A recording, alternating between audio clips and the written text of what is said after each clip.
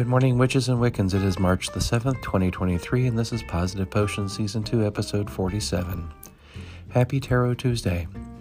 Today's forecast calls for cloudy with a few flurries or snow showers possible, high near 31, winds northwest 15 to 25 miles per hour with higher gusts possible, and chance of snow 50%. Tonight, cloudy with a few flurries or snow showers possible, low near 23. Winds north-northwest 10 to 15 miles per hour and chance of snow 30%. Sunrise 6:31 a.m., sunset 6:01 p.m., moonrise 6:16 p.m., and moonset 6:53 a.m.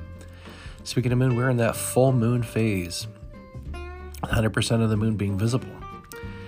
Today's tarot card is the Three of Winter.